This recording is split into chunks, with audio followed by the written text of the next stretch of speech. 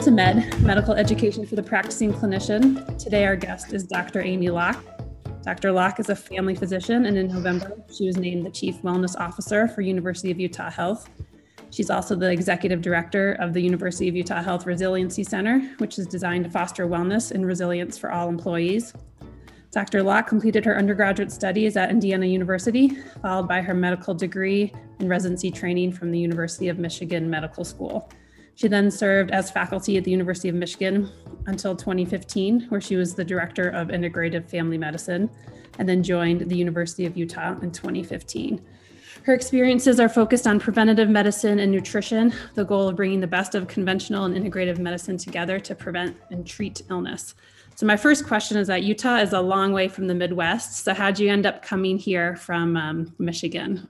Well, I had always thought of the Mountain West as a great place to go on vacation. Mm-hmm. And when my husband had a colleague that moved here and started talking about how great Salt Lake was and the University of Utah, we started looking into the programs here. And on one of those conversations, I met Robin Marcus, who has been at the University of Utah for quite a long time and was the Chief Wellness Officer until recently. Mm-hmm. And so through conversations with her, I got very excited about the possibilities for thinking about wellness here at Utah. And so that combination of really fantastic job opportunities and lots of places to have fun was a good draw. So obviously the field of family medicine is quite large. What brought you into or interested in wellness as your specialty within family medicine? That's an interesting question. And I think over the course of your life, you have a lot of different experiences that shape who you are and what brings you to a particular group of interests. But even as a very young child, my family was really interested in nutrition and in prevention. And so those kind of foundational beliefs, I think, made it such that when I went into medical school, I sought those opportunities out. And so had an opportunity to learn a lot more about prevention and wellness going through training, which was great. And so to me, if you just started from scratch and you're like, okay, we have a population of people and we want them to not get disease, then you would spend a lot of time and resources thinking about prevention and thinking about ways to keep them healthy rather than wait till they get sick and then start treating them. And so, medicine has really taken the role of treating disease, whereas we've kind of left that public health stuff and that prevention stuff to others. And I think it's a really unique time in medicine to really reimagine the future of how do we think about the health of populations. And I think what's interesting in healthcare is also thinking about the well-being of the people that work in healthcare. And so that's kind of where the Resiliency Center built up in the Office of Wellness and Integrative Health. That hadn't even been thought of when I joined our group 5.5 years ago. And so we do know that people who take care of themselves are more effective at helping other people take care of themselves. We also know that they're more compassionate and they make less errors and are more effective. And so it's a natural fit of those interests in thinking about kind of whole person wellness to really dive deep into the caregiver well-being. Right. Yeah. So I graduated from med school in 2008, and I was thinking back on my time there. I honestly don't remember this being a topic of conversation at the med student level of how to take care of yourself, or even when I started residency here in pediatrics. And I don't really know why that is, but what do you think? I feel like this is a more recent phenomenon that we've come to recognize that, medical students and practice physicians need a little bit of help here sometimes. Yeah, it definitely is something that has kind of galvanized physicians and healthcare systems nationwide in the last few years of thinking about burnout and thinking about caregiver well-being. The article that took the triple aim and kind of expanded that into the quadruple aim of including healthcare worker well-being alongside population health, patient experience, and value kind of cost analysis is now quite a number of years old. But I think the reason maybe that needs so much focus is that as a profession, right alongside many of our other healthcare colleagues. We are really good at kind of setting emotion aside, getting work done. There is something to be said for thinking you can do all sorts of things, even if maybe you ordinarily wouldn't be able to. And so I think that the things that make people successful in medicine are often also the things that set them up for problems down the line. Mm-hmm. Yeah. And even just thinking about what you said before about wellness and prevention just made me think right away about how we compensate physicians and what is the big bucks, and it's surgery and, fixing things that way. It's not preventing your patient from helping prevent them from becoming obese in the first place, or talking to them about exercise. And I feel like that maybe is part of the problem. Yeah, absolutely. And I think, what do you need to help someone change their lifestyle? Mm-hmm.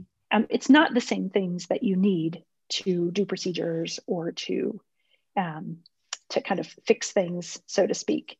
And so we've kind of constructed a healthcare system that rewards people for seeing patients as fast as possible and as frequently as possible, right, and to do as many things to them as possible.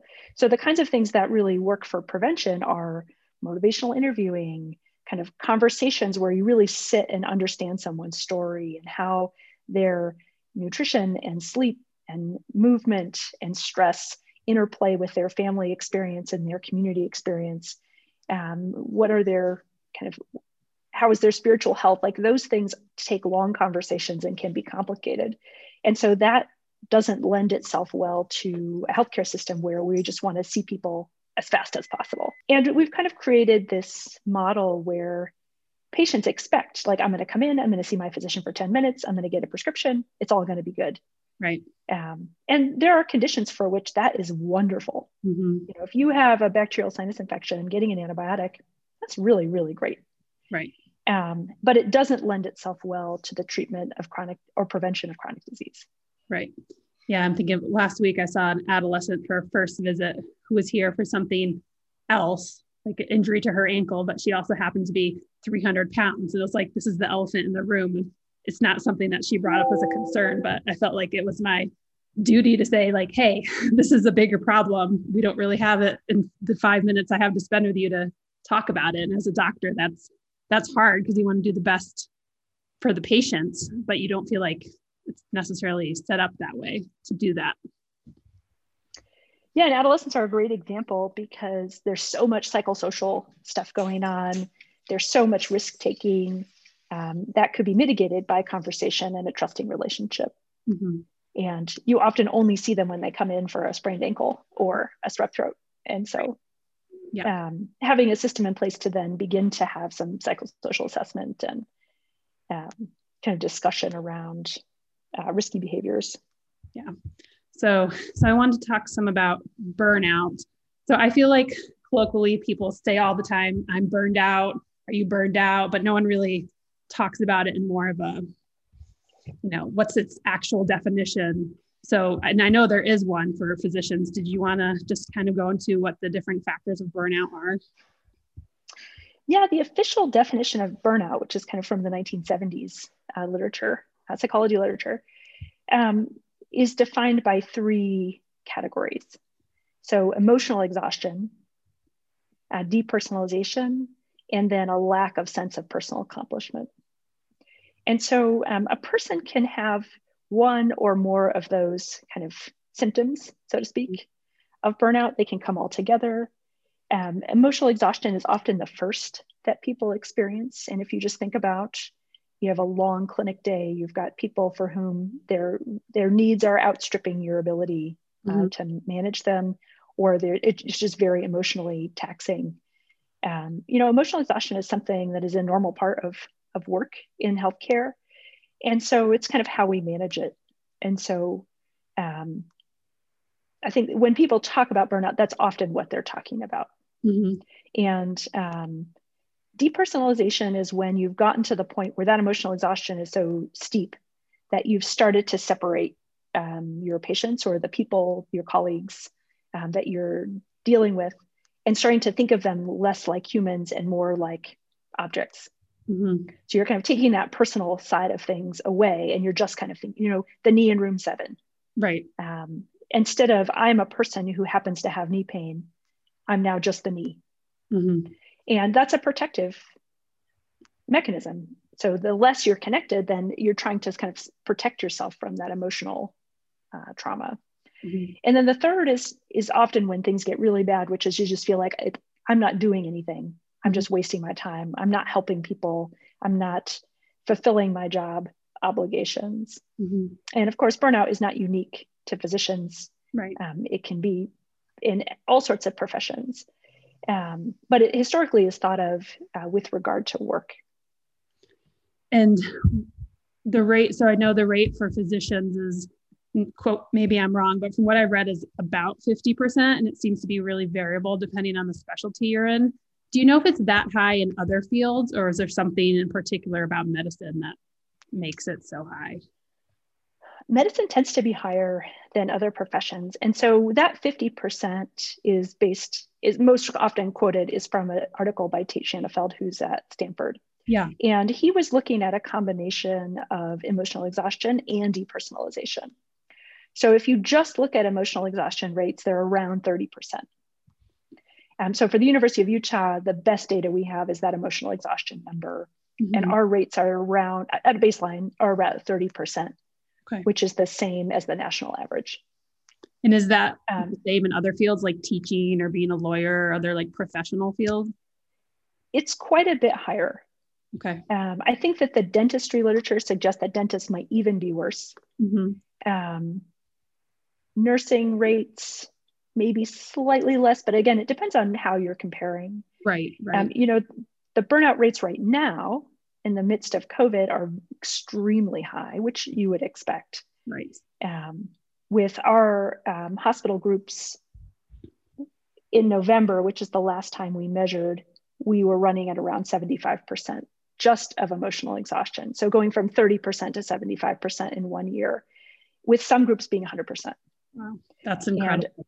And we will measure again in February, but I would guess that things got much worse after November and that now things are starting to improve a little bit. Yeah. And just exhausting. Yeah.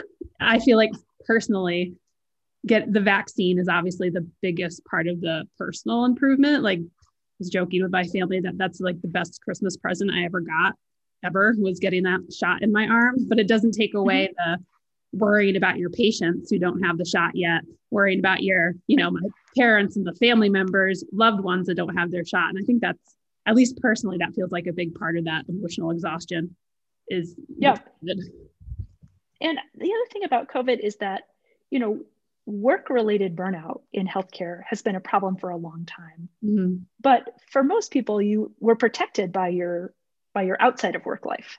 Mm-hmm. Whereas right now, outside of work life is equally stressful, right, as your inside of work life, if not more so for some people. And so you don't have that give. You've got kids trying to learn from home, or maybe going to school and then maybe not. You've got elderly parents that people are worried about. You've got, a restriction in access to things that might have brought you comfort or allowed you to manage stress in the past. Gyms are closed, restaurants are closed, travel's restricted. Right. And so it's a really challenging time. Politics has been really intense. Been a lot of upheaval around race and gender. And so, it's just that whole package together means that, people are super burnt out. Yeah. And that's what I was saying. One thing I want to raise in this episode was that you're not alone. If you're having a hard time, you're not alone. It's more as I don't know anyone who's not in the physician field. Like you said, some groups is up to 100%. And I definitely see that amongst my friends and colleagues. Right. And I think if you say, okay, we're not going to use the word burnout. Mm-hmm. We're just going to say, who's emotionally exhausted right now? Who's exhausted? Right. Emotionally exhausted. Okay. That's about 100% of people. Yeah. I mean, every once in a while you meet someone who's doing fine, but it is just really normal. Like that's the normal response to the events that have transpired. Right. Yeah.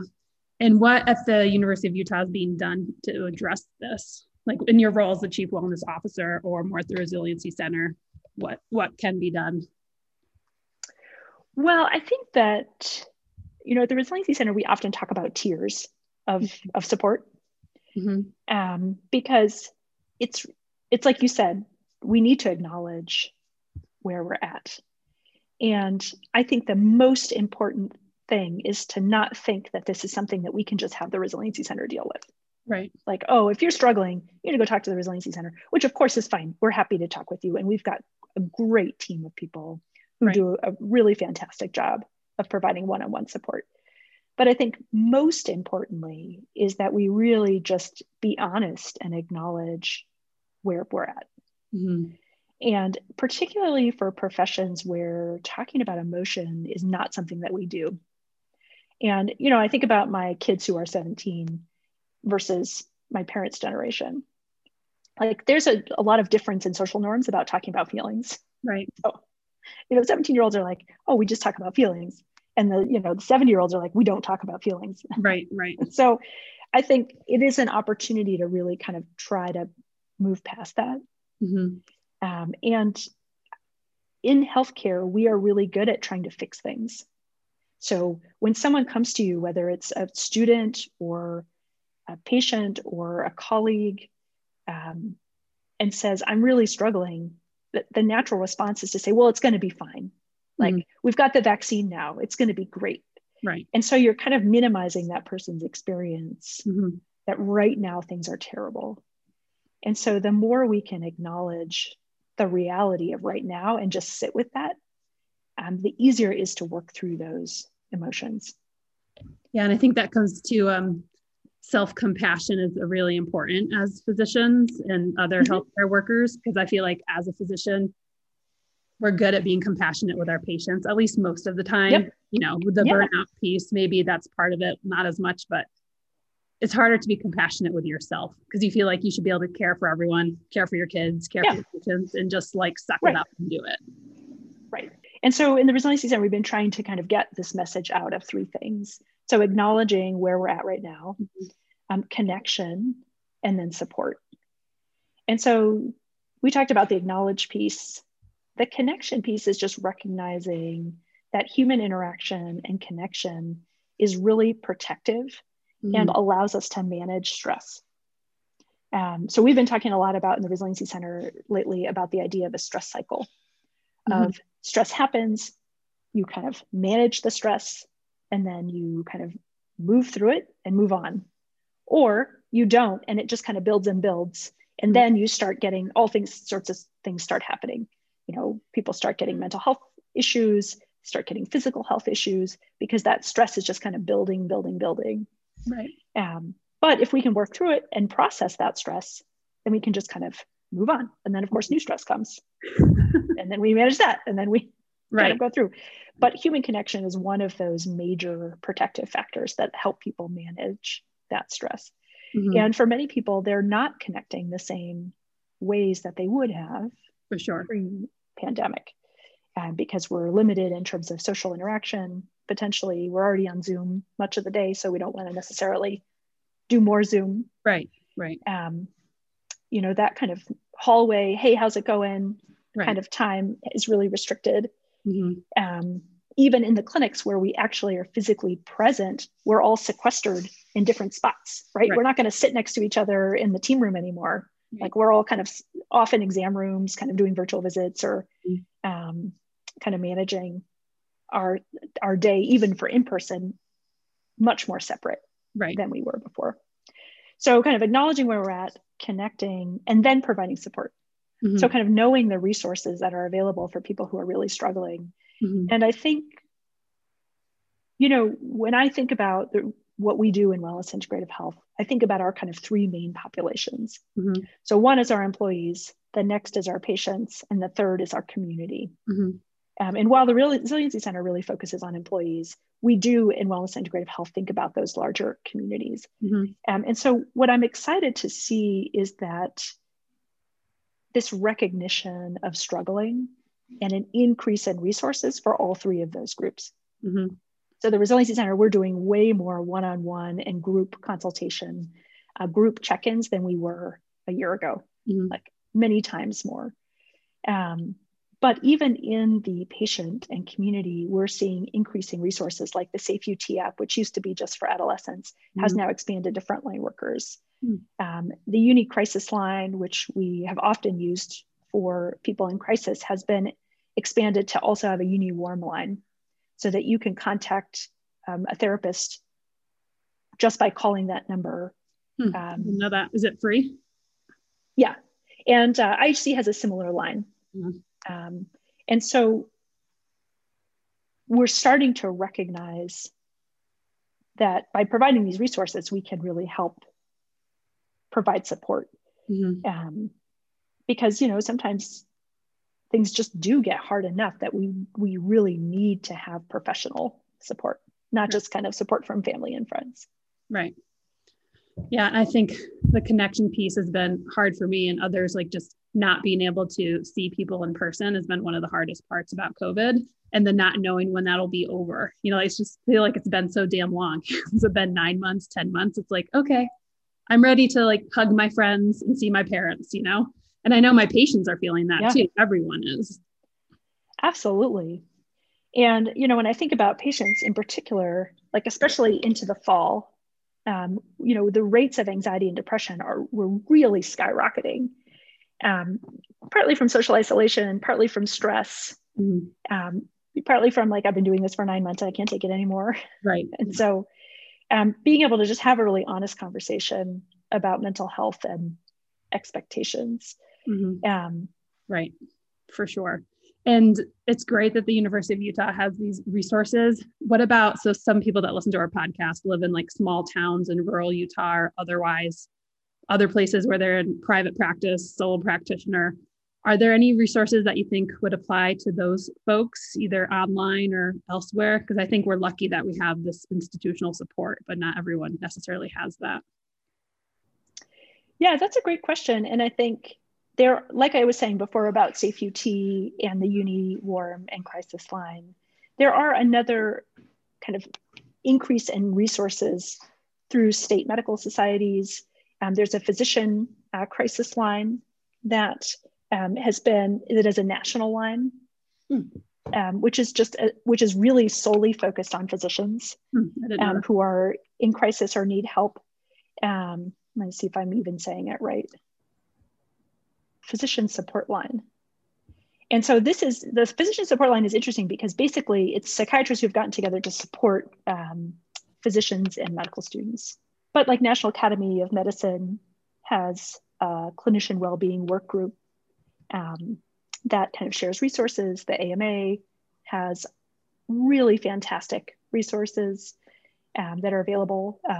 Utah Medical Association has been kind of collecting resources, and then specialty specific groups have also been kind of pulling resources together. And, you know, the Resiliency Center external facing homepage does have a link to COVID specific resources that are available widely. And so anyone can access those sorts of things. Right. Not just people who are University of Utah faculty. Exactly. And then Accelerate, which is Utah's online learning platform, we've been putting a ton of resources there as well. So particularly developing tools that kind of stand alone. So for example, check-ins. We've been encouraging people to do check-ins in groups. So you're starting your team meeting, you spend a few minutes just connecting on a human level. So that's one of the tools in the toolkit where you can get a brief article about that and then some tips about how you would do that with your own team. And so the self-compassion tool is the one that's coming out next. And we already have an emotion coaching tool. So like, how do you sit with someone and acknowledge their grief or experience without trying to fix it? So those tools are available to anyone and are currently hosted on Accelerate. Very cool. One thing is I feel like this isn't all COVID specific. So like you said, the burnout or emotional exhaustion rates went up this much, but a lot of this is from pre-COVID. And what do you think are the things that make it hard for physicians to, or, you know, more likely for them to become burnout, or the things specific? So I think of personally, EMR is the biggest time suck. So, I was talking with a friend who's a lawyer and who bills in 15-minute increments. I'm like, we don't do that in medicine. And you don't charge for responding to patient inquiries, whether it be by phone or by email through MyChart, talking to other, specialists about your patient. And none of that is built into like, this is the time you do that and you're paid for that. It's all like unpaid free labor that you do outside of the clinic. For me, I think that's a huge thing. I don't know if that's just my personal experience or what. Yeah, I mean, if you think about clinical medicine, I've only really worked in academic health centers for my career. But I have friends who are in private practice, and in some ways it's even worse. But what drives revenue is seeing people as fast as possible. Right. And the less you can do for all the other things, the better. Like you just want to crank people through, do as many procedures as possible. Right. And, healthcare is a business. And so what do? You try to get your physicians to see as many people as possible, to bill as high as possible, as fast as possible. But that is at odds with the fact that this is a cognitive thinking job. And if you don't have time to think and really contemplate what the person needs, then that's when you start getting that moral distress of, well, this patient really needs is a complicated conversation around the social determinants of health, but I'm being forced to see them in a 15-minute slot. And yeah, sure, I could see them back next week, but then they can't get a bus ride to come see me because they don't have a car. Right. And so you start to get that moral distress that kind of builds and compounds. And so that's part of what makes the burnout rate so high in medicine. Already you're making really hard decisions, right? So there are, if you're compassionate and you're listening to people's stories, like that's hard to kind of be the vessel for all of that trauma and sadness. But then this kind of pressure to do it really fast, right? Obviously that is what is driving a lot of the injury in healthcare. And so if you come and say, well, let's just do yoga or do some breathing exercises, like that's what makes people so mad, is like, that's not going to help. For sure. And obviously those are great coping strategies and they do help, but that's not the big problem. Right. The problem is that we're not all trained in yoga. The problem is that we have created a system that is getting the results that you would expect, which is treadmill. You're trying to treadmill something that is really complicated. And then the other thing is that in a health center, it's easy to ask the physician to do things because we often say yes. I have to pay a nurse to work that inbox, but you will do it for free. It's so true. I'll do it at home after my kids are in bed and won't charge anybody. Right. Whereas the nurse is not going to do that. Like we do not have nurses up at 3 a.m. checking inboxes. Right. We have physicians doing that because we've said to you, it's the moral imperative is for you to provide good care to the patient. 24/7, 365. Yeah. Right. And so, we're kind of taking advantage of that kind of position of like, yes, I would need to serve. So, and I think so combine that with a population that's like, oh yeah, I can do it. I'm tough. Right. It's just a setup. Yeah. And it's good. I like hearing you acknowledge that it can't all be solved through self-care. Like there has to be a bigger systems level change for it to, like we can't yoga and meditate our way out of it as doctors. It'll take more than that. Right. And so, in the middle of COVID, like those self-care techniques are the only way you're going to get through. Right. Like there is no way to decrease the burden necessarily and make COVID go away. So, we've been spending a lot of time talking about self-care in the Resiliency Center because that's really all you've got. That's the tools for right now. Right. And those tools are good. Right. Like dealing with stress is really important, but we also have to change the system. Speaking of that, I'm guessing in the Resiliency Center, you guys are probably fans of Brené Brown. Do you listen to her at all? Yeah. Yeah. So I was listening over the weekend to her podcast about burnout. Have you listened to that one? About the secret to unlocking the stress cycle? Is that what you guys have been talking about? We have been talking about that podcast quite a bit because they do such a fantastic job of simplifying a really complicated set of ideas. Right. And I think, in family medicine, we see people who have trauma-associated pain all the time. Mm-hmm. So, history of trauma, kind of personality trait of I'm just going to be fine. I'm going to shove it down. I'll be okay. I'm going to care for everyone else. I'm not going to think about myself. That can often manifest as physical symptoms, whether it be chronic pain or mental illness or other sorts of things. And so I think they do such a fantastic job of talking about, because one of the sisters kind of talks about her experience with admission for chronic pain and kind of mystery diagnosis. So they have done one of the better jobs I've seen of kind of talking about that in an understandable Yeah. In case you guys are wondering what we're talking about. So the book is called Burnout, The Secret to Unlocking the Stress Cycle. And the authors are Emily and Amelia Nagoski. And the podcast that's on is Brene Brown, Unlocking Us. And she's a social worker / researcher who's I really like to listen to. So yeah, I found that to be fascinating. And I felt like I needed to listen to it like 3 times to really get all the info out of it. I did take notes, which means it's a good podcast. Yeah, exactly. I think. Oh, go ahead. That book arrived for me last week. I haven't read it yet, but the one thing I didn't like about that podcast, and I would say I would caution listeners, is that it's very gender focused. And so they kind of give the impression, at least on the back of the book jacket, that this is a female problem. And that has not been my experience. Yeah. That if anything, men are sometimes enculturated into this idea that I don't share or experience emotion even more than women are. And that makes the risk of burnout high because men also have to manage the stress cycle just like women do. And so I would be cautious to think that there really is a gendered experience that is unique. I would say the other thing that when I think of Brene Brown and kind of really big insights in medicine is just thinking about shame. Yeah. And how the experience of shame really shapes our training and experience. And so I think once you can start to name those experiences, like, oh, I'm feeling shame right now, or guilt or fear, as you start to be able to name those, it allows you to kind of deal with it in an objective way. And it takes some of the kind of big, scary pieces out of it. Something to think about. Awesome. Well, thank you so much. I really appreciate it. Thanks to you. Take care.